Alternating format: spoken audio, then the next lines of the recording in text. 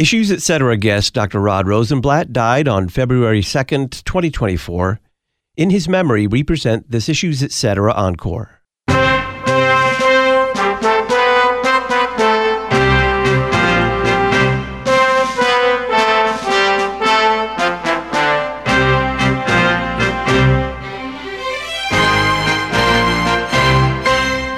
Greetings and welcome to Issues Etc. I'm Todd Wilkin. Thanks for tuning us in. Do you remember how sweet the gospel sounded to you that hour you first believed, like the old song says? How sweet it sounded to know that your sins were forgiven, to know that everything had been paid at the cross, to know that you stood before God completely righteous, forgiven, declared innocent. Maybe it was a long time ago for you. How are things lately? Have you heard the sweetness of that gospel lately? Is that gospel, that sweet word of forgiveness, once and for all accomplished by Christ from beginning to end, still for you? Or have you been told to move on to more important and pressing matters in the Christian life? Is it getting you down? Are you burnt out on the church? Because that what was once so sweet has now turned somewhat sour. We're going to talk about moralism and legalism tonight on Issues Etc. Rod Rosenblatt is a regular guest here on Issues Etc. He's professor of systematic theology and Christian apologetics at Concordia University in Irvine, California, co-host of the national radio show called The White Horse Inn. Rod, welcome back to Issues Etc. Good to be here. We're going to be talking about moralism and legalism in doctrine and practice in many evangelical congregations, in contrast to that sweet, sweet gospel. Before we begin, let's define the gospel as Scripture defines it. Well, let me read a few verses that sum it up in 1 Corinthians 15. I'll start at the very beginning and read 7 or 8 verses. Now I make known to you, brethren, the gospel, which I preached to you, which you received, in which you also stand, by which also you are saved, if you hold fast the word which I preached to you, unless you believed in vain. For I delivered to you as of first importance what I also received, that Christ died for our sins according to the Scriptures, and that he was buried, and that he was raised on the third day according to the Scriptures, and that he appeared to Cephas, then to the 12. After that he appeared to more than 500 brethren at one time, most of whom remain until now, but some have fallen asleep, and so forth. He lists more witnesses. The gospel is that news that Christ has died for our sins in accordance with Scripture, that he was entombed for 3 days, and then raised again the third day. Now someone says, I remember that. That sounds vaguely familiar to me. It was back when I got saved at first. But Rod, what usually happens in many evangelical congregations after that message is preached to the unbeliever and they are brought to faith? Well, all too often, John Wesley's behind much of the evangelical program, and Wesley was very clear that in instructing his pastors what he wanted them to do. First, he wanted them to preach Christ to pagans. And in my book, he gets an A for that. And then secondly, once people were roundly and soundly converted to Jesus, he wanted his pastors to urge them on to Christian perfection.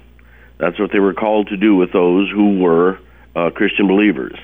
And so what that meant was that he instructed his pastors on a Sunday-by-Sunday basis to use the Scriptures to exhort them on to Christian perfection. And what's wrong with this? Well, the whole idea of Christian perfection, the Lutherans met in Rome. Wesley was a couple of centuries later, but they'd already met it in Rome. The belief that we can, before we die, somehow, even with the help of the Holy Spirit within us, get to where we aren't sinning or where we are perfected before God is a false hope. Now, if this is a false hope, why is it that many evangelical churches are following this pattern, bring them to faith with the gospel, and then urge them on toward what you say is a false hope of perfectionism. The best I can say is try a few of Wesley's sermons. He will use the Scriptures. He will use Philippians, I can do all things through Christ who strengthens me. He'll use 1 John, he that is born of God does not commit sin. And he really does use the Scriptures to argue as if there are two stages to the Christian life. The first stage is when the Spirit of God enables you to be born again and believe in Jesus. And then there's a long period of time, he said, usually between that stage and then another stage in which you actually achieve Christian perfection. Now, Reformation folk believe that he's misreading those Scriptures that sound as if we can do that on our own steam or with the Spirit's help. One of the things that Luther talked a lot about was that the Christian life is being simultaneously justified before God and a sinner, same time. So are you saying, Rod, that Christians, even after believing, still need to hear the gospel that brought them to faith on a regular basis? Exactly. And it was interesting, as I taught in an evangelical college for several years, I would say to my classes, the only place you've really heard the gospel preached in your churches is at an evangelistic meeting. And if I say to you that the believer needs the gospel preached to him, you don't have a category for it. You have imagined bad evangelistic meetings where the organist is playing Almost Persuaded or Just As I Am for 43 verses, and everybody knows that everybody's uncomfortable with it because it's sort of even if you are a believer, by the time the organist has played it for 27 verses, you wonder if you are.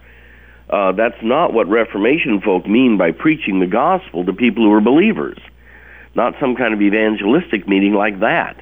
Those who know that they are Christians need the food and sustenance of Christ proclaimed into their earballs Sunday after Sunday. So it's not about the Christian being converted every Sunday by the gospel. Not at all. It's the sustenance of it, because the old Adam in us is stronger than we like to admit. And if we're really sensitive to our sin, great theologians have said that if you are being sanctified, what you end up noticing is the depth of your sin to an even greater extent. And it's very easy to say to yourself, well, I thought I was born again, but the longer and longer it goes, it seems the worse and worse it gets inside. Maybe it never took.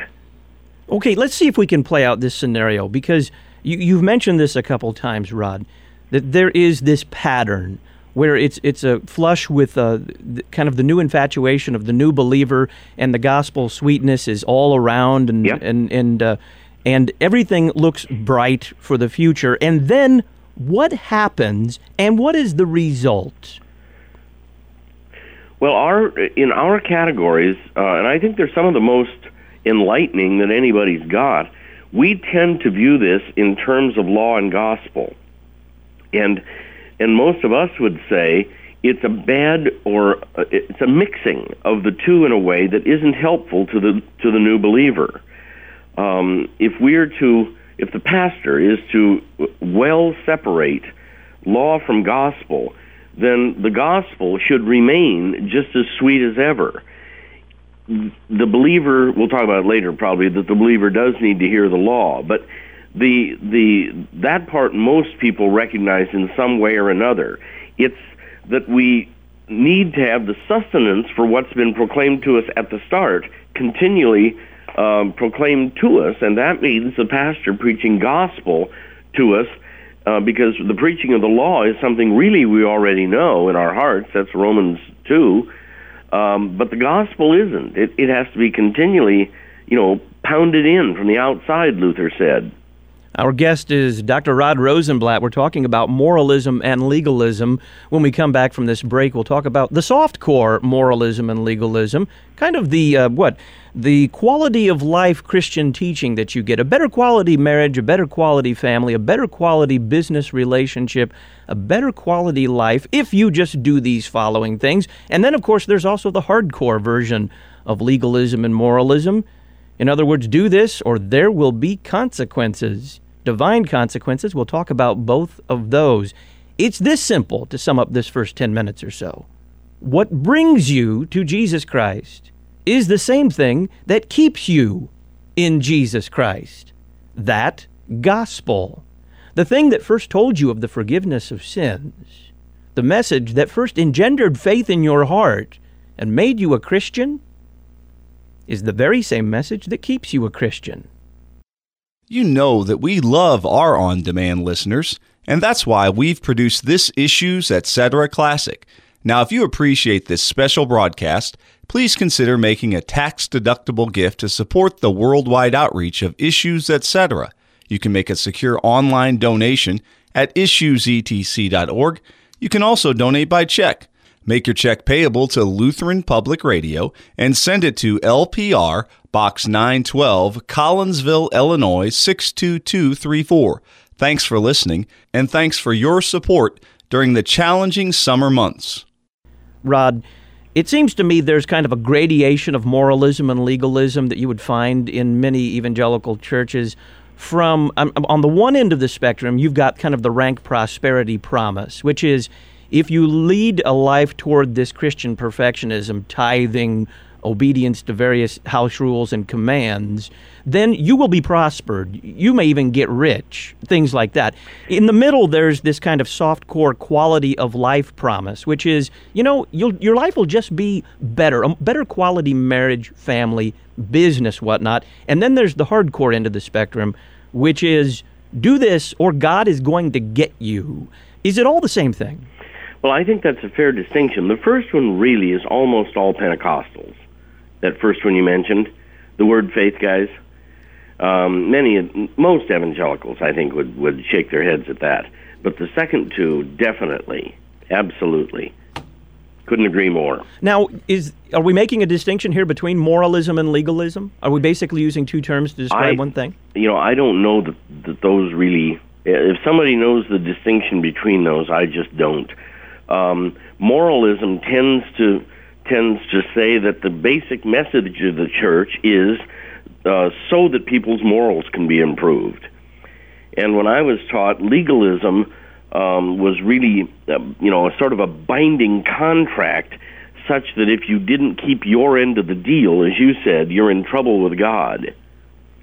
But they're both cut from the same cloth. Now, you talk about the sad and the mad alumni from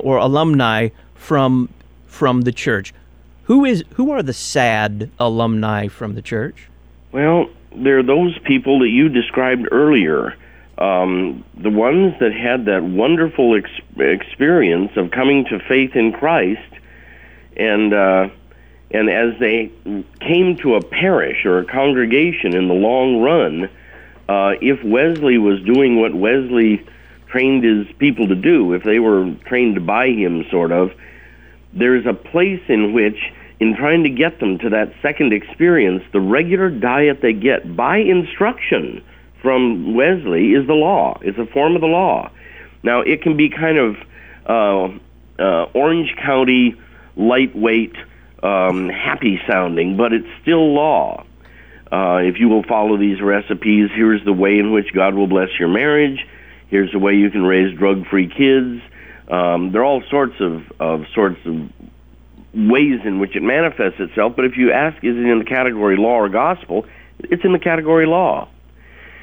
And most of us, sinners that we are, to sit under that without variation, it does its work on us inside, in our brains and in our guts and in our heart. We can do this in the Reformation, too, by what we call the third use of the law. If we do that badly, we'll be doing the same sort of thing. And the Christian who at first said, this is the greatest thing I've ever heard in my life, then over the long run, finding out how much he doesn't live up to what Christ expects of him, sometimes will say, I was happier when I was outside of Christ than I am now when I'm in him. I think I'll leave. Is it because the burden is laid there that Christ brings you to faith, but you keep yourself in faith? I think that's one way of putting it. Or it's saying that the message of the gospel is totally free at the beginning, but now that you're a Christian, what you need to listen to and hear about regularly more than anything else is what he expects of you and your commitment. I was talking some time back with Craig Pardon, and he was talking about his experiences in evangelicalism. And he said the gospel was there for him when he was an unbeliever and when he first came to faith. Right. But once they got him, he put it this way: the gospel message was withdrawn from the regular Christian congregation, and in its place were the rules soft and hard for Christian living. Yep. Is that what we're talking about? That's exactly what we're talking about, and Craig lived it. It was sort of the same thing I got in Lutheran Pietism. The connections between Wesley and Lutheran Pietism are intimate. Now, are you saying that Christians don't need to hear the law after being brought to faith? Not really. There is a third use of the law, and probably do our Lutheran listeners, good to look that up in the Formula of Concord and read it themselves. It's in the Book of Concord, and to read that. But at the same time, I really would encourage our people to read Walther's Law and Gospel, or God's Yes and God's No, the lighter weight version, the kind of Reader's Digest version. Because as he puts the quotes in, usually we have, all of us, spoken them one way or another as to what we suspect God is toward us as we're in Christian failure. Walther had a feel for that. And though what we write in the Book of Concord is formal and accurate, what Walther writes is worth listening to as well, because many times we'll say, wait a minute, that's not only what my church does, it's also how I think. Okay, so I was a sinner, and then I heard the message of the gospel that my sins had been paid for by Christ on the cross. And you're utterly free. And now I find myself sinning again. I had an excuse before because, of course, I was an unbelieving sinner. Yes. I have no excuse now. What is the real answer to a Christian who sounds like they're just about to have the last straw broken when they're saying something like that? The message of the gospel is better than you're even imagining. It is beyond, it is so good and so generous and so benevolent on God's part that it's beyond what you even would guess. Many times, I'm a pastor, so I can criticize me and pastors, and we preach sometimes too much of the law to people, and it isn't what's called for at all. Walther's book is a sort of plea. In many cases, the person who's sad after a while feels certain that whatever it was that did the trick in the beginning, Jesus and his shed blood and the cross alone, somehow isn't enough anymore. And I, as a pastor, can do that to them by a confusion of law and gospel. In many cases, what those people who are just broken need to hear is the gospel. When I did that paper in Atlanta, Georgia, I just plucked out a few verses, and people can find them there, and they're completely without qualification. Not if you, or not on condition that, or any. And if it's the case that Jesus says this to sinners, we still qualify as that. Christians still qualify as sinners. Boy, do we ever. And the question is the cross enough to save a failing Christian, or isn't it? And it seems to me the Reformation answer is, it is enough to save a failing Christian. So the fact that I keep on sinning after I have been brought to faith by the gospel may not be evidence that I'm not really a believer after all, like I thought I was? Absolutely. And you should almost be pre-warned that now you're going to be under attack. Before you were one of his, he didn't have to worry about you too much. Now you're going to be under attack. And one of the attacks is going to be that. That is, if this really was true, or if you really were sincere enough, things would be getting better faster than they're getting better. In fact, they're getting worse. And so the attack comes that Christ really isn't enough, or you didn't believe enough. We're going to take a break. When we come back, why preach the law of God before preaching the good news and promises of the gospel? Why not, like Wesley says, first preach the gospel and then later preach the law? And we'll also talk about those mad alumni from the church as well. What are they really mad at? Folks, the gospel is free, but producing this show isn't. Please consider making a tax-deductible donation to Issues Etc. today. Rod, why in every case, from the pulpit, for believers and for unbelievers, why preach God's law before preaching the good news of forgiveness in Christ, the gospel? Okay, could I back up on something you closed with just before the break? Sure. You're talking about Wesley, and I think Wesley as evangelist was not too bad compared to Wesley as teacher of theology. He really did preach the law and Christ as an evangelist. I wish he would have just stayed in that profession, and things wouldn't have been too bad. Things were worse when you turn yourself as a Christian into Wesley's hands. That's when you're in trouble. Now, very quickly, who is Wesley? Some may not be familiar with this guy. John Wesley lived the whole 18th century. He was born in it early and died almost at its end. He's in a history book. You'd be told that he was the founder of Methodism. He was a priest in the Church of England, was bothered about his salvation and couldn't seem to be assured of it. And through a long series of events and an attempt to be a missionary here in America, and linking up with some what are called Moravian brethren, break-off Lutherans, he finally had an experience listening to somebody read the preface to Luther's commentary on Galatians, and finally had that inner experience, he said, and I felt my heart strangely warmed, and I knew that Christ had died even for me. It's an experientially grounded form of Christianity that is now reflected not only in the holiness groups, Nazarene, Christian Missionary Alliance, Salvation Army, but also in Free Methodism, Wesleyan Methodism, and finally now in the megachurches. His thought is behind most of the megachurch movement.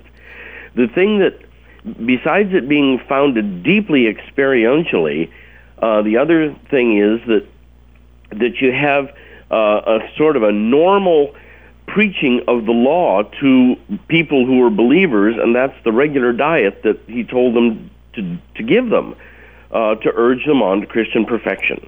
18th century giant figure, has affected American and British Christianity more than almost anybody else around. So back to that question, why to both the unbeliever and the Christian preach God's law first and then the gospel? Okay. In the case of the unbeliever, we need to know as unbelievers that God doesn't grade the final on the curve. In other words, we need to hear the extent of the demand of the law and its absolute perfection. We are to live the life that Christ lived, and if we don't, we're under condemnation. We are without hope.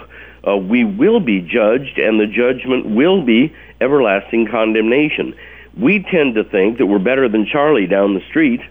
If you want the fancy Latin, that's seeing ourselves coram hominibus as compared to our friend at work, and we're better than he is. We tend to fall into that God will certainly respect that we're better than the next guy. But the law doesn't read like that. And until we get to the point where it comes through to us that just the slightest breaking of the law has us set against our Creator and we can't fix it and we're condemned, the preaching of Christ and His cross simply isn't needed. I remember when I was working on college campuses, that if somebody was light on preaching the law, in some cases somebody would say, when they were told that God loved them, he said, well, next time you talk to him, tell him thanks. I can use all the love I can get. I've heard it was Bob Passantino, a regular guest on this program, say that in his days before becoming a Christian, that was precisely his response. Right. He was very happy that Jesus was so favorably disposed toward him, but he didn't really care too much. Yeah, kind of nice. I mean, given the situation, it could be that he didn't, but it's nice that he does. Rod, you said something before. You said it all comes down to the question, can the cross and blood of Christ save a Christian failing as he or she is living the Christian life, or can it not? Yeah, that really, with the ones who are sad, that really is the question. Is it true or is it not true that just Jesus' blood shed for me on the cross can save me? Because my Christian sins now are even worse. I've been given all the blessings of God. I've been baptized into Christ. All of these things have been freely given to me, and I'm still screwing up. Is Christ's blood enough to save me? And I think the only Reformation and Lutheran answer to that is absolutely. I wrote in this article, we failures in living the Christian life as described in the Bible will probably say something like this when we get into heaven. You mean it was that simple? Just Christ's cross and blood? Just his righteousness imputed to my account as if it were mine? You got to be kidding me. And what I had said just prior to that was that we probably will be not just walking into heaven, but walking or welcomed into heaven leaping like a calf leaping out of its stall. That's from Isaiah. Laughing and laughing as if it's all too good to be true. If just Christ's cross and blood saves, then Christ's cross and blood are greater even than my Christian sin. Okay, we've talked about the sad alumnus. Who is the mad alumnus from Christianity? Well, those are usually the ones who've had the same sort of law done to them, and it just makes them mad because it sounds like they're going to be punished anyway, that Christianity is basically a moral makeover program, and the law is going to be judged over their heads, and they simply get mad at it and walk out. You know, they just say, I've had it with this. I tried it. It didn't seem to make good on the promises of the better life that they said it was going to be. And when I told them that, they said, well, you're not doing it right. So then I tried to do it right. And when it didn't work out the way it sounded like it was supposed to, then somebody said, you're still not doing it right. And they get mad at it. It sounds as though the mad alumnus is the sad alumnus who stuck it out and actually heard full force what this was really all about. In other words, look, Jesus was good enough to save you, but you're going to have to improve from there on. Yes. Yeah, that's, if the pastor doesn't say it to him, or a teacher doesn't say it to him, the lawyer in their own head says it to him. So what is wrong with all that? What sounds like sanctified good advice? You need to pray harder. You need to concentrate more. You need to study your Bible a little bit more. Then you'll see some improvement. What's wrong with it? Yeah, it's that it's completely misdirected. That is, Christianity from beginning to end and from the beginning of our life to the end of our life focuses on the rescue, the great rescue of those who didn't want it, who hated the rescuer. The central thing is not how he remakes us. The central thing is that he is our rescuer, and it happens again and again and again. Not in the sense of re-saved, but in the sense of being told and promised again, what you trusted in the beginning is still going to work. And it's not primarily about changing you. It's about Christ one afternoon changed the Father's attitude toward you by taking what you deserved and substituting for you. That's Christianity. Christianity is primarily about substitution, not about improvement. For this break, let's talk with Keith, who's calling from Colorado Springs, listening on KGFT. Keith, welcome to Issues, Etc. Hey, how you doing? I appreciate your show. Thank you. Good. I just have a couple comments, really. I think this is really a good discussion. I grew up in a denomination that was strongly Calvinist, and currently belong to a denomination that is Wesleyan. And I've kind of seen the issues discussed from both sides, and one of the things that I would like to comment on is something I've learned in recent years is this really doesn't boil down to an issue of salvation. When we're talking about growing in Christ, it's not that we do things to get saved. We do things because we are saved, because we are a new creature in Christ.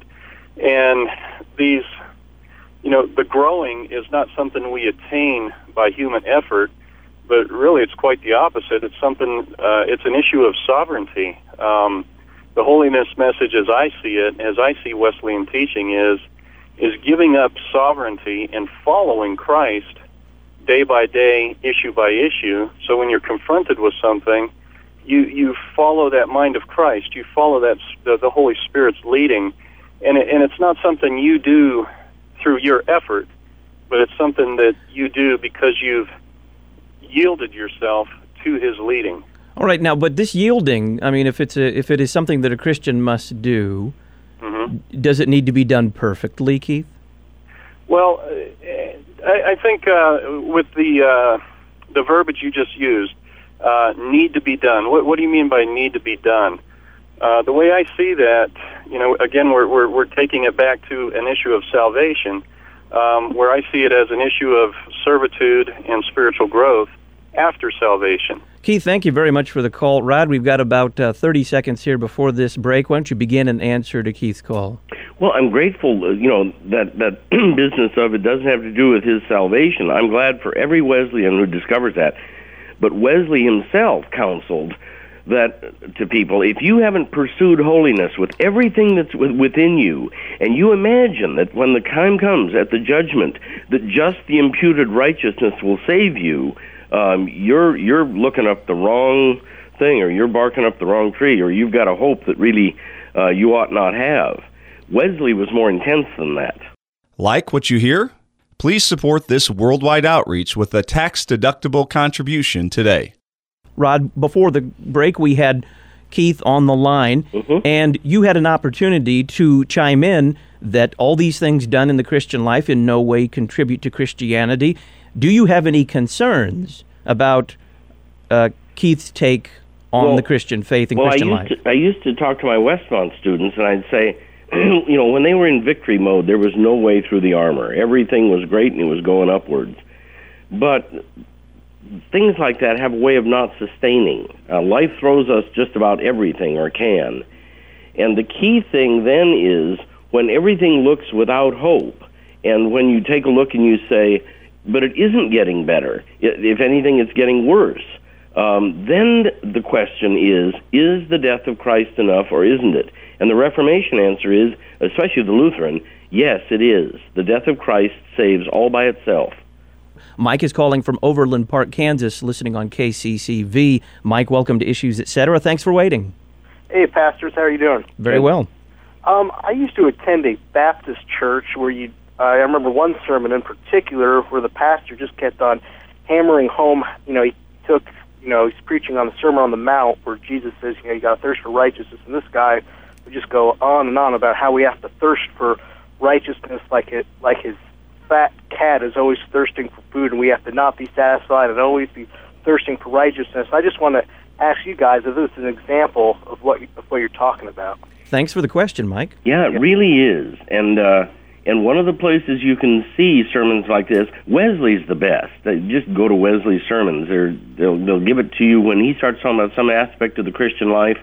He'll do it. But another one is the popular writer A.W. Tozer. And if you are a Christian, by the end of some of those things, when you say, but I don't thirst after righteousness, I've tried as hard as I can, and I can't seem to get myself to where I'm thirsting after righteousness. And then the next thought is, maybe I'm not really born again. There's where it cuts. So what is a proper preaching, to use his example, of the Sermon on the Mount? Well, I think that it is, first of all, some brethren might disagree with me on this, but I think it's some of the strongest law we find in all of the Bible. I think about passage, blessed are the meek, for they shall inherit the earth. And I say, gee, I sure hope I'm meek, because I do want to be one of the ones that receives the promise. And then I look at myself and say, how meek am I? And the answer isn't good. And I can go through line after line after line of the Sermon on the Mount, and I find I don't measure up. Now, we've talked about the sad, we have talked about the mad. What should the church's message be to both of these alumni from Christianity? Well, the ones that are mad, one of the things I discovered just by accident one night, or providence, was I was watching a show after the comedian Sam Kinison was killed in a car accident outside Las Vegas on the highway. And in the midst of this, he had said such anti-Christian things for so much of the latter part of his life. Grew up a Pentecostal evangelist at age 6 or 8 or something, and was utterly mad across the board, it sounded like, at Christianity. And they interviewed Sam Kinison's brother. And Sam Kinison's brother held Sam's arm in his arms as Sam died. And as the interviewer on 60 Minutes or one of those shows said, well, what about Sam's hatred of Christ? And his brother said, "You think Sam hated Christ? You're wrong. You'll meet him in heaven." He didn't hate Christ. He wasn't angry at Christ. He was angry at the church. And I thought, there it is. There it is. I can say to the guy who's really angry, "Oh, is that it? You're angry? Well, join the club of those who are angry at the church."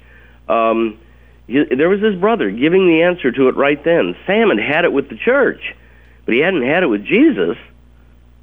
And to the sad? To the sad, it's the gospel in all its sweetness. It's the passages, if people go to the website I mentioned earlier, I listed some of the passages that have no qualification on them whatever. "Be of good cheer, my son, your sins are forgiven.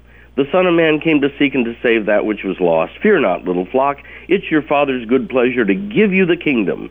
Come to me, all you who are heavy laden. Take my yoke upon you, for my yoke is easy, my burden is light. And when he, the Messiah, comes, he will neither break the bruised reed," that's the cattail hanging by one string, "nor quench the smoldering wick." Christ redeemed us from the curse of the law by becoming a curse for us. He himself bore our sins in his body on the tree. God made him, that is Jesus, to be sin, who himself knew no sin. For by grace you're saved through faith, and that faith in Jesus is not of yourselves. It's a gift of God, lest anyone should boast. And to the man who does not work, but trusts the one who justifies wicked people, his faith is counted as if it were righteousness, and so forth. That this thing is promise in the beginning, it's promise in the middle, and it's promise at the end. Or it's free at the start, it's free at the middle, and it's free at the end. Let's go straight to the phones, Rod. We'll talk first with Barb, who's calling from Topeka, Kansas. Barb, thanks for waiting and welcome to Issues, Etc. I'm not going to be able to stay on here, and I'll catch your answer on the web tomorrow. My question is, I was raised, no need to mention in churches, but I was raised in legalism, though I knew all the law. But I've studied the Bible, I've studied Wesley, and Luther, and my question is, I guess what I want to say is, I believe we are saved by faith through Christ alone. But I do know there are people that believe they are saved, and just by being saved, but they don't live the life at all. And I know the Bible speaks of people that went out from us, and it showed that they were not part of us by their going. But I think some people have false hope. That's my question, I guess. Can you tell who has false hope and who doesn't, Barb? Can I? Yeah. I think I can. I think I can discern it. It's because, if they just say, "Well, I made a profession," but yet they don't seem to care how they're living at all. And do I know for sure? No. I know God knows for sure. Not me. But Barb, thank you very much for the call. Rod? Well, if the Reformation is correct, and I think it is, the linchpin on which this whole thing turns is our theological confession. And she said in the beginning, "I believe we're saved," and I think she meant by grace alone, through faith alone, on account of Christ alone. The thing that's in the New Testament most centrally is Jesus' question, "But who do you say that I am?" Or what we believe about his death and what it did for us in particular. Those are major themes in Paul's writings, and they reflect what the Lord himself had said. I think I do understand what she means in the sense that there are people who make some sort of profession of faith very vague, but they aren't even sure, I think, what Christianity is. If you just asked a few simple questions, you'd find out that their theological confession is pretty ill-informed. That is a tragic situation, and it's something we pastors are always up against. That is, are we catechizing and teaching the faith once delivered to the saints and teaching it well and accurately? But it's all too common in American Christianity to believe, and it's from Wesley, that we void Christ's work on our behalf on the cross. We void Christ's work in our Christian failure. And as a matter of fact, we do not. About the only time that Paul talks about voiding the benefits of Christ's cross was to the Galatians, who were going to add the law back in after they talked about Christ's death being enough to save. That passage in Galatians is frightening, but it's theological. It isn't primarily turning the thing on ill behavior. My heavenly days, the Church of Corinth was a total moral mess. And yet, Paul opens both of those Corinthian letters to the saints who were at Corinth. What he means is to those who are believers in Jesus at Corinth. Did he mean that they were saints in the way that we hear from Roman Catholics? No. Saints is a term for believers. The key thing is, what is exactly your confession, and what does it say about the depth of your sin, and what does it say about the greatness of Jesus' blood? Rod, it sounds like then you're like me. I get nervous when I hear someone say, I believe that Jesus Christ has saved me. It's grace alone. It's faith alone. It's Christ alone. But when that but makes me nervous. And Wesley taught everybody to make it that they should be nervous about that. He just thought that Reformation Christians had been saved in order to sit. Now, one thing is pressing when I hear the caller say people have made a profession of faith, but they're not living the life or living the Christian life. I look at my own life. Sure. I'm not often living the life, and even when I am, if I measure it against what God requires of me, and if only the Ten Commandments are the standard, of course, I am certainly not living the life. And if I measure it against the requirement of perfect obedience from a pure heart, I am falling so far short that you couldn't even call it the Christian life. Of course. I think it's normal Christianity. I do this. I come in Sunday morning to the service saying, tell me again that the death of Christ is so great in its effect that it can even save a theologian. You know? Talking about yourself? Yeah. Tell me, in the depths of my sin, is his cross greater? And any Wesleyan will say, you're just trying to make the doctrine of sanctification like a wet noodle. And actually, it's the opposite, I think. I think that Wesley's doctrine leads people to say, I'm doing pretty well. And the Reformation doesn't let us off the hook that easily. It's very difficult for me to say I'm doing pretty well in the demands of the Christian life as they're written in Scripture. I'm not. I don't know about you folks, but I never stopped needing Jesus. I never stopped needing the forgiveness 24/7. Yeah. Matt is calling from Shawnee, Oklahoma. Matt, thank you for waiting, and welcome to Issues, Etc. Hello? Hello, Matt. Welcome to the program. Oh, thank you very much for your ministry and the things you've been said. I really appreciate it. Thank you. My question is this. It actually has changed a little bit since the last caller. Regarding apostasy, do you think that indifference, I'm a Baptist, so I do not believe you can fall away. But I know a lot who do believe that you can fall away from grace. And I'm wondering if this is an essential to Christian evangelism. Okay, let's see if we can handle that. First of all, he talked about indifference, and I think the question was, can indifference to something void, as you said, void the shed blood of Jesus Christ? Yeah, it all depends on the object. If it is indifference to Christ and what he's done for us, we're pagans. If we're indifferent to Christ's cross, that's a functioning definition of not yet a Christian. If we're despairing of our own tiny faith, that's a whole different thing. Christ's greatness and cross is for those who have tiny faith, not for those who have very large faith in him. The slightest amount of faith in him is sufficient, and all the promises of God are immediate and inherent. The ones who are worried about falling away usually have been, at least ones I've met, are the ones who have been schooled again by Wesley, where you are in and out of the kingdom 6 times before lunch due to whatever you're doing morally, inside or outside, internally or externally. And the ones who come over to Lutheranism want to know the answer to that question because we're not Calvinists. They're afraid that they're going to go along and along and along, and then the same trap door that Wesley did to them, that is, you're not doing well enough, you're lost, is going to be true of Lutheranism. When the Lutherans talk about the possibility of apostasy, What they mean is working like crazy within yourself to get rid of what faith in Jesus you've got, to kill it at all costs. Dedicate your life to quenching it. In other words, for us, it's not in and out of the kingdom 6 times before lunch on moral grounds. It's that you've got to get to where you say, I once believed God was triune, now I don't. I once believed Jesus was the promised Messiah of Israel. Now I don't believe that anymore. I once believed that Jesus died for the sins of the world, including mine. Now I don't believe that anymore. In other words, it's theological to the core.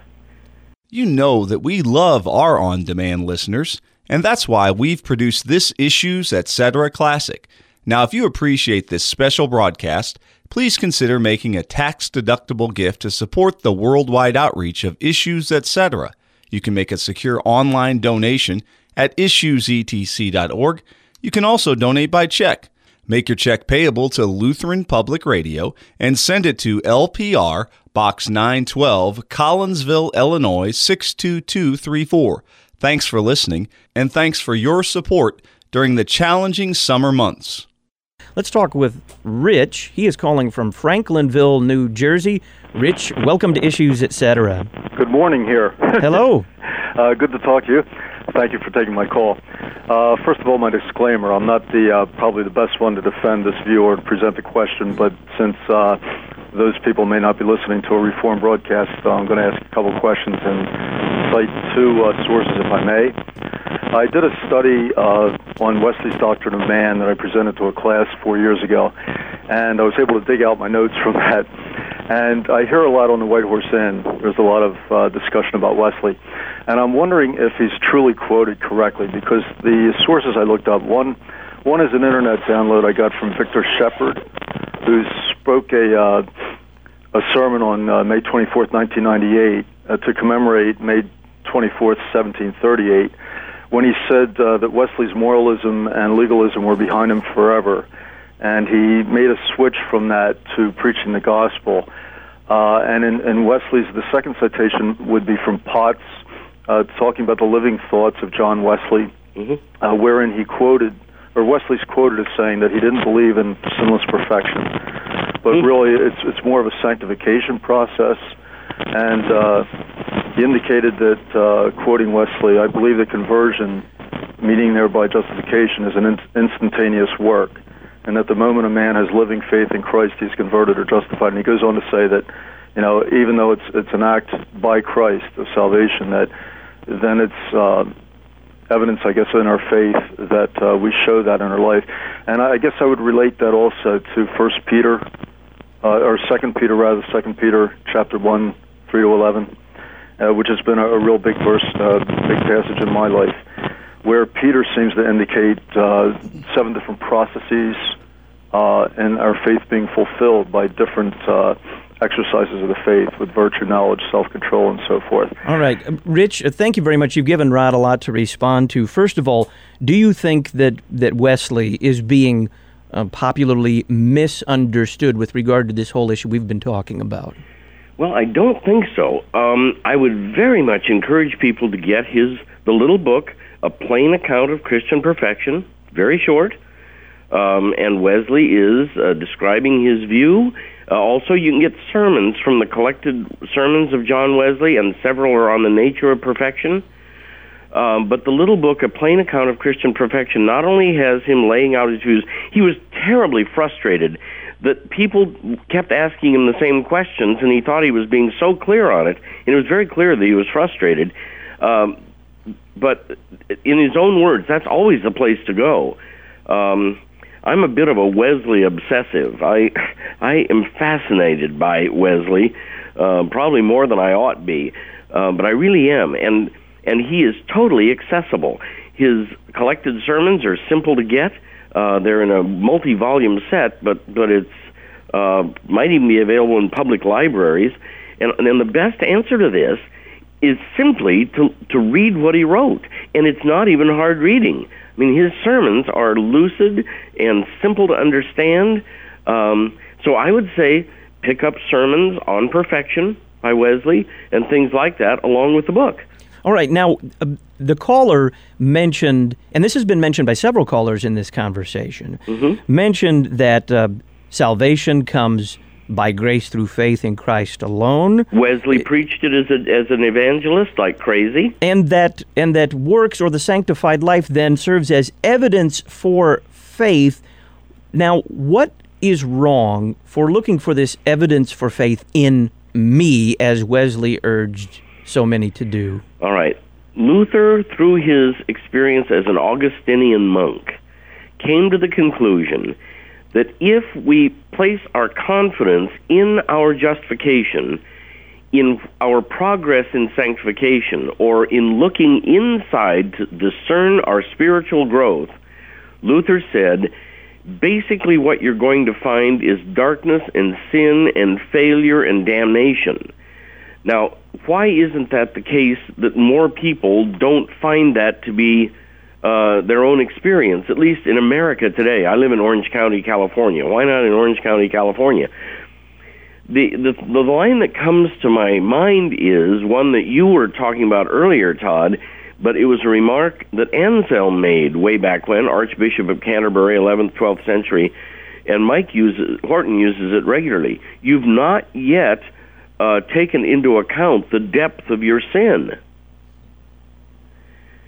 Now, what's the point there? Well, it's easy for us to cut the edges and say, well, it isn't that I'm perfect, of course, but I'm doing much better than I did 6 months ago or a year ago. But that isn't how the law reads in the Bible.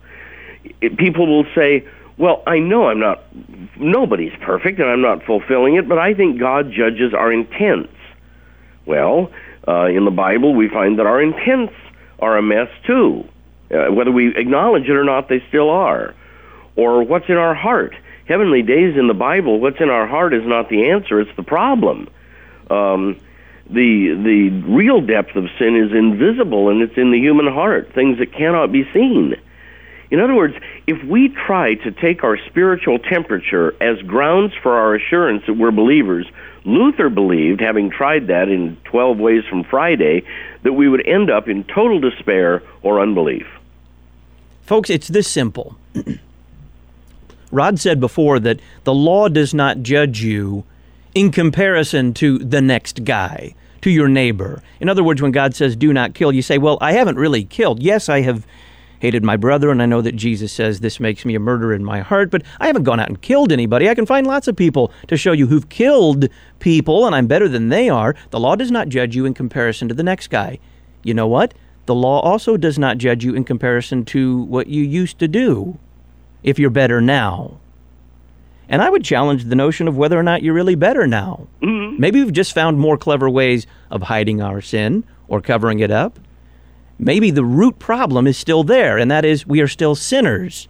Not only people who sin, but people who are sinful as well. And it sounds like if that's our case, if that's our situation, we still need Jesus. We still need all of his forgiveness, not just enough to cover the occasional slip or the occasional trouble that we may get ourselves into. We need it all every day.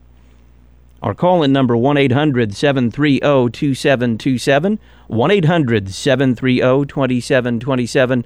Dr. Rod Rosenblatt is our guest. Rod, before we go to this break, we've got about 30 seconds here.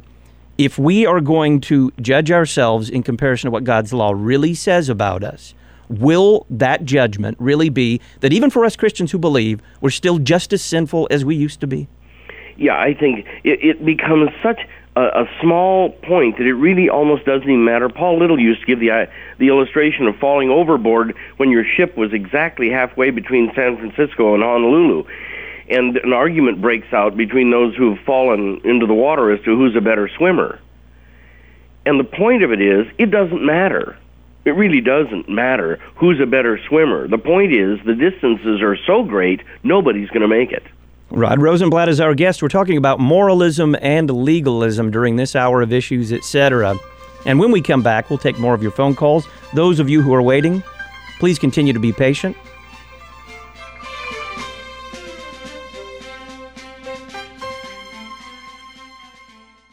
Folks, the gospel is free, but producing the show isn't. Please consider making a tax-deductible donation to Issues, Etc. today. Let's go back to the phones Tom is calling from Clinton Township, Michigan. Tom, thank you for waiting, and welcome to Issues, Etc. You know, in the beginning, we are taught that our salvation depends on our trust in Jesus. And it seems like later on it's drummed into us subtly that it's really not our trust. It's our willingness or credulity or apprehending a creed. And one of those creeds, the most important, the doctrine of the Trinity.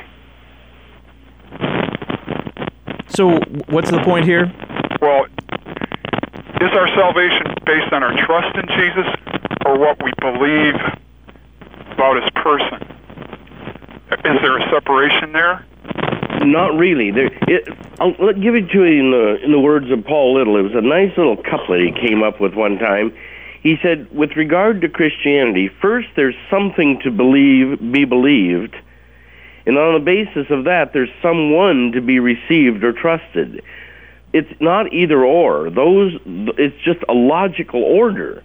If somebody wants to say that they want to trust in Christ, then I hope at least implicitly in that is every passage on his deity, every passage on his humanity, and every passage on his being one person, not two.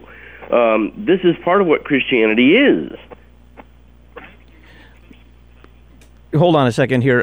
Now, it sounds as though what I'm concerned about is that our salvation depends on our trust.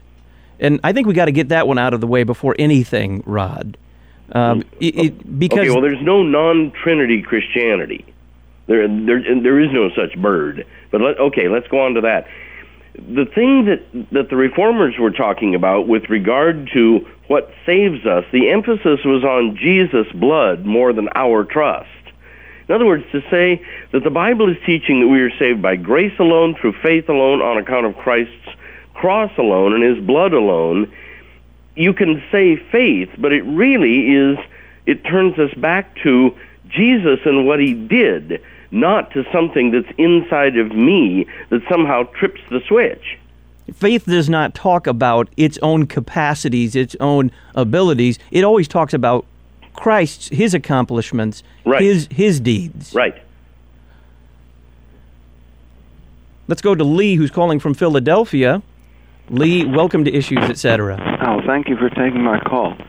If you know that you do stand convicted of your sins and you understand that there's no action you can take that'll justify you before God, but, however, you continue to trust and believe in Jesus' complete atonement for your sins, then isn't the very steadfastness of that belief and your faithfulness of your belief a kind of an action you are indeed taking in the hope that you'll be justified before God? Well, in the long run, as long as you don't have any credit for it, yes, you do.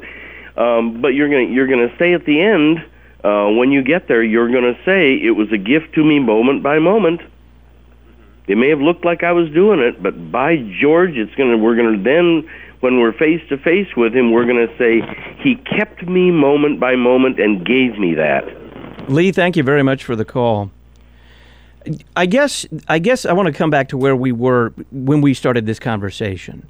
The contrast that the sad and the mad alumni from Christianity often see between that moment they first believed, as the hymn writer talks about, when they realized this amazing gulf between them as the wretched sinner and Jesus in perfect obedience and righteousness doing it all for them. Are you simply saying here that moment really never ceases for the Christian all throughout their life? No, I wish that were true, but no, it's not. But the last thing we need, as the Christian life flows and up and down and around, and we go through the mess of what we go through, the last thing we need is for somebody to say that somehow the law trumps the gospel. And in many ways, churches, in teaching the Christian life, can give the idea that finally the law trumps the gospel, and it doesn't. We are called to the Christian life. The descriptions of it are given in the latter part of the Pauline epistles, and so forth and so forth. But to the one who's despairing of whether because it's not getting any better, whether Christ's cross can save him. The message of the Bible and of the Reformation is yes, it will. Someone is out there and they're saying, now, I understand what you are saying, Rod, and I understand how firmly we must continue to cling to that cross, even as a Christian. But I have grown in the faith. There are things that I didn't know when I first became a Christian that I now know. My knowledge of God's Word has been made deeper. I think there has been some difference, some progress. How do I refer to this? How do I get a handle on this? I just praise God for it and go back to it. It's a gift from heaven. You know, you look like you're busting your tail to do all of it, and you probably are, but this is a no-credit system. Have a good laugh and go on to the next day of fighting the fight of the Christian life. And at the end, know that we're going to be welcomed in there, and we're not going to be talking about our progress. We're going to be talking about and praising the great Lamb who got us there. Why, at its very heart, if you would put on that theologian's hat, why is it that whether it's the theology of Rome, whether it's the theology of Wesley, you said that there's a similar trapdoor in the Calvinist teaching as well, why is it that there is always in some way, under the table, on top of the table, an insertion of, I get a little bit of credit into this formula that we call salvation? It's a gift from Adam, and it's in you, and it's in me, and it's in all of us. We will fight like crazy to see if we can insert ourselves somehow in here, and we'll try 12 ways from Friday to do it, to get some credit. A listener in Tuscaloosa, Alabama, Blake, writes this: many pastors who strongly subscribe to a lordship salvation theology, he has that in quotes, preach law in such a way that the, quote, habitual sinner, like me, is made often to doubt. They cite verses such as 1 John 3:9. Yep. Then they challenge one to make his or her election sure and to examine yourself. Please speak to these ideas that we are able to look at an objective fruit to realize our salvation. Okay. Well, the key thing in any doctrinal thing is to examine all the passages on the subject. That's first of all, not just one. Suppose your whole theology of prayer were determined by the verse, and whatever you ask in my name, believing, will be granted to you. Suppose that were the only verse you had for prayer. But it isn't the case that that's the only verse we've got for prayer. In 1 John, you've got that passage, and you've also got in 1, 8, and 10, you know, and if we don't, we have an advocate, Jesus Christ the righteous. You look for passages like the end of Romans 7. This is a classical divider of the waters. It is written in the present indicative, and Paul says, the things that I want to do, I don't, and the things that I hate doing, I'm always doing. Wretched man that I am, who will deliver me from the body of this death? Paul writes that if it's Paul in the present. He doesn't write it as it were something in the past that he's conquered. When you read through all of these passages, you find that we are continually still in the state of sin as compared with the Ten Commandments. We have not lived up to them in thought, word, or deed. And in that case, it is normal to be living a life of confession to God and being absolved. That's normal Christianity. A listener in Loveland, Colorado writes this. We've got about 2.5 minutes before the break, Rod. I love hearing your message of grace, but I cannot remember this comfort very long after I turn off issues, etc. My LCMS church, that the Lutheran Church Missouri Synod, has gone the way of church growth, and I'm no longer comfortable raising my kids there. Is it better to go to a whacked-out Lutheran church or to a seemingly sincere non-denominational church? Is there a fast way to tell what beliefs of a church are? Oh, man, that is so tough. My heart goes out to that man or woman. I have a tremendous graduate of mine from when I was back at Westmont. He was one of the few students I've ever had who has had a 1600 SAT score, 800 verbal, 800 math. He's now a professor of philosophy in Ohio. He would have to drive 40 minutes to get to an LCMS church, and they're doing bad Pentecostalism at 10:30 a.m. And I forget that I'm in Orange County, and I've got a half a dozen churches that do the classic liturgy every single Sunday morning. he would have to drive the better part of an hour, and even if he did it, for the sake of the Lord's Supper, he'd have to endure a bad Pentecostal service. I don't know the answer to that. I really don't. If the Lutheran Church Missouri Synod goes under, I can't switch to EV free. I can't switch to local Baptist church.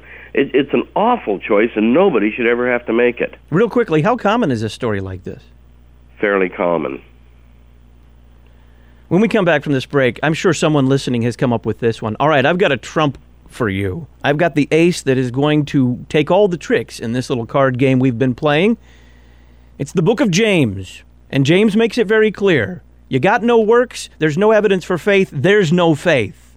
I don't have to look into your heart. I can look at your life, and if you are not living that life of Christian works, and James lays out a whole list and a whole catalog of things that you ought to be seeing in the Christian life. If I'm not seeing those things, I can pretty much say, you're not a Christian. Or maybe you'd put it this way, you're not really born again. Or maybe you don't have the Holy Spirit. Does the book of James take everything that we've been discussing for an hour and a half and put it away? Throw it down the tubes? Does the book of James undo what Scripture seems to say, which is that Christians are saved by the grace of Christ, the shed blood on the cross, even when they sin after faith? James seems to make it sound like no good works, no faith, and there's a big problem there. Rod will answer that question when we come back. A voice in the wilderness of American evangelicalism. You're listening to Issues, Etc. Like what you hear? Please support this worldwide outreach with a tax-deductible contribution today.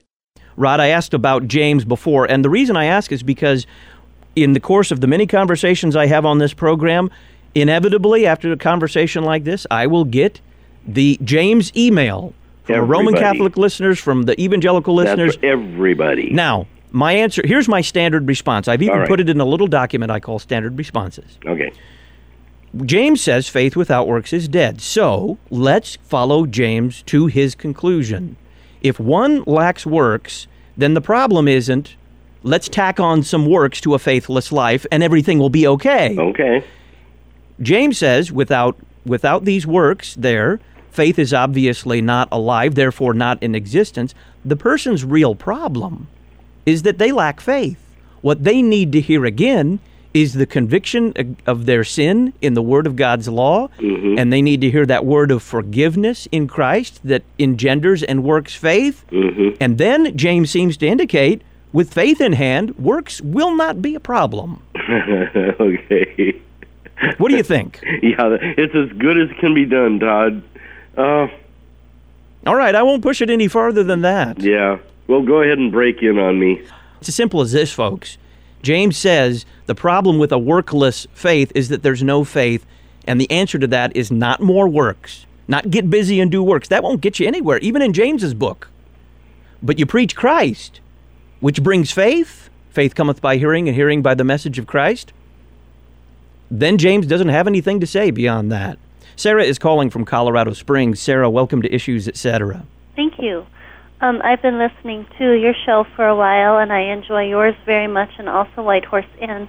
And as a mother of 3 younger children, 3, 8, and 9, I get kind of confused on how I am to train them. I feel like a lot of it is moral training, and if they don't have any knowledge of the, of morality, they certainly can't do it. But then how do I end up not raising, especially my eldest, to be a legalist?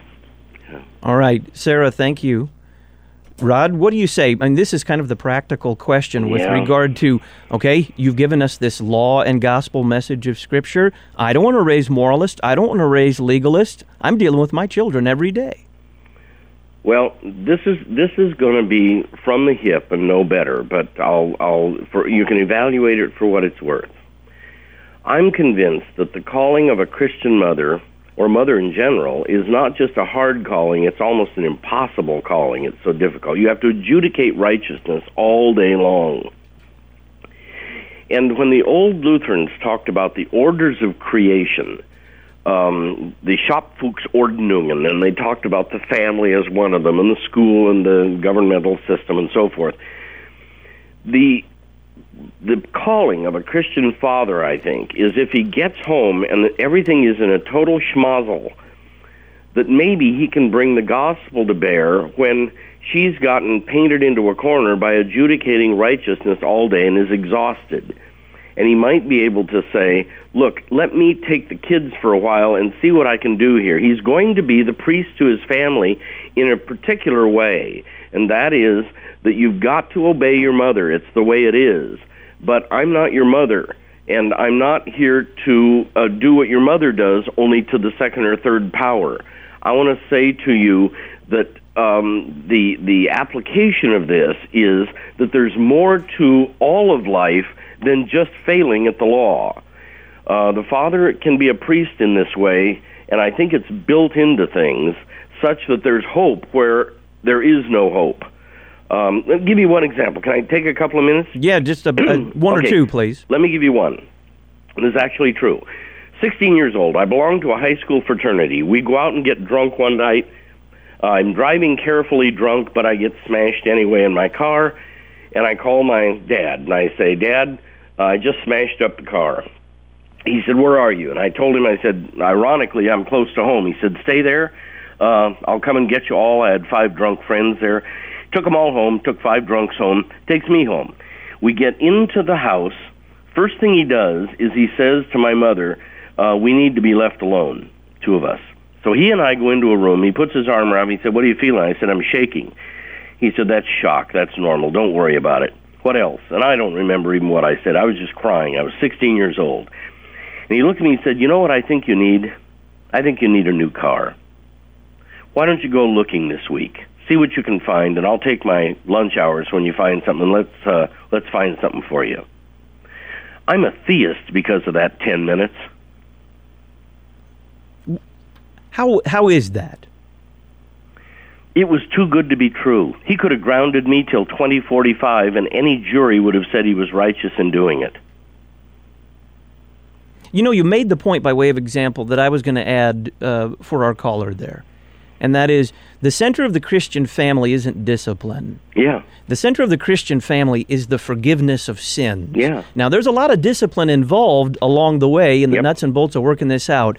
But if there is not this confession of real sin, that sin is a reality in our family, it exists in me, Dad, in Mom, in you, the kids, if that is not recognized as the real problem we've got, and if the forgiveness of sins that Christ has won for us all on the cross, His blood covers us all, and that means we can forgive one another with His forgiveness. If the forgiveness of sins isn't there, then all we're left with is discipline, which is going to produce a generation of legalists and moralists. The forgiveness of sins, on the other hand, produces a generation of Christians.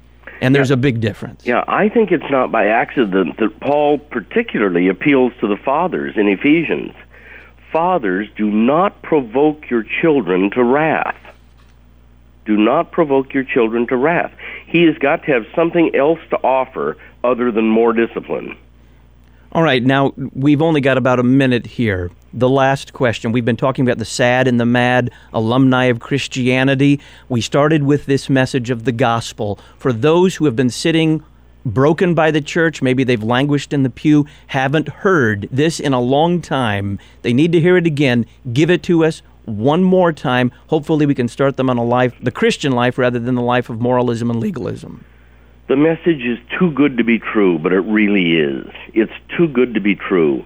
And that is that with all of the failure and all of the mess and all of the lack of improvement and all of the trying and all of the despairing and all of the mess of it all, Christ's cross will save you just by itself. The person who just says, I'm bankrupt, He's all I got, even in my Christian life, He's all I've got, and bets the blue chips on just that and takes no credit for it, things are better than you think. Dr. Rod Rosenblatt, thank you very much for being our guest. You bet. Remember when you knew just how much of a wretched sinner you were and how great a Savior Jesus is? How great it was to hear that Jesus had actually paid for your sins too. Not just the sins of those who seem to have it all together, but even you, as wretched as you were.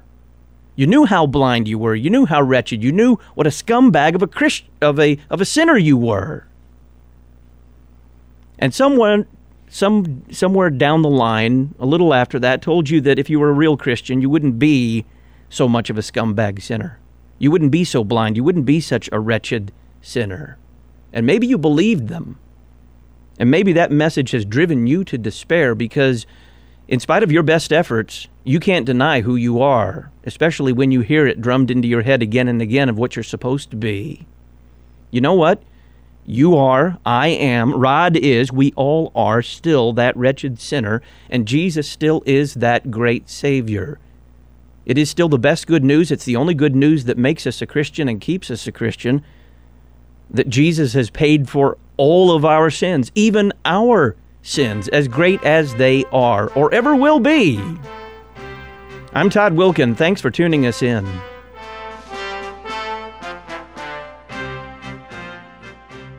If you appreciate this Issues Etc. Classic, please consider making a tax-deductible donation today. You can make a financial contribution by check, make your check payable to Lutheran Public Radio, and send it to LPR, Box 912, Collinsville, Illinois, 62234. You can also make a secure online donation at issuesetc.org. Thanks for listening, and thanks for thinking of us during the difficult summer months.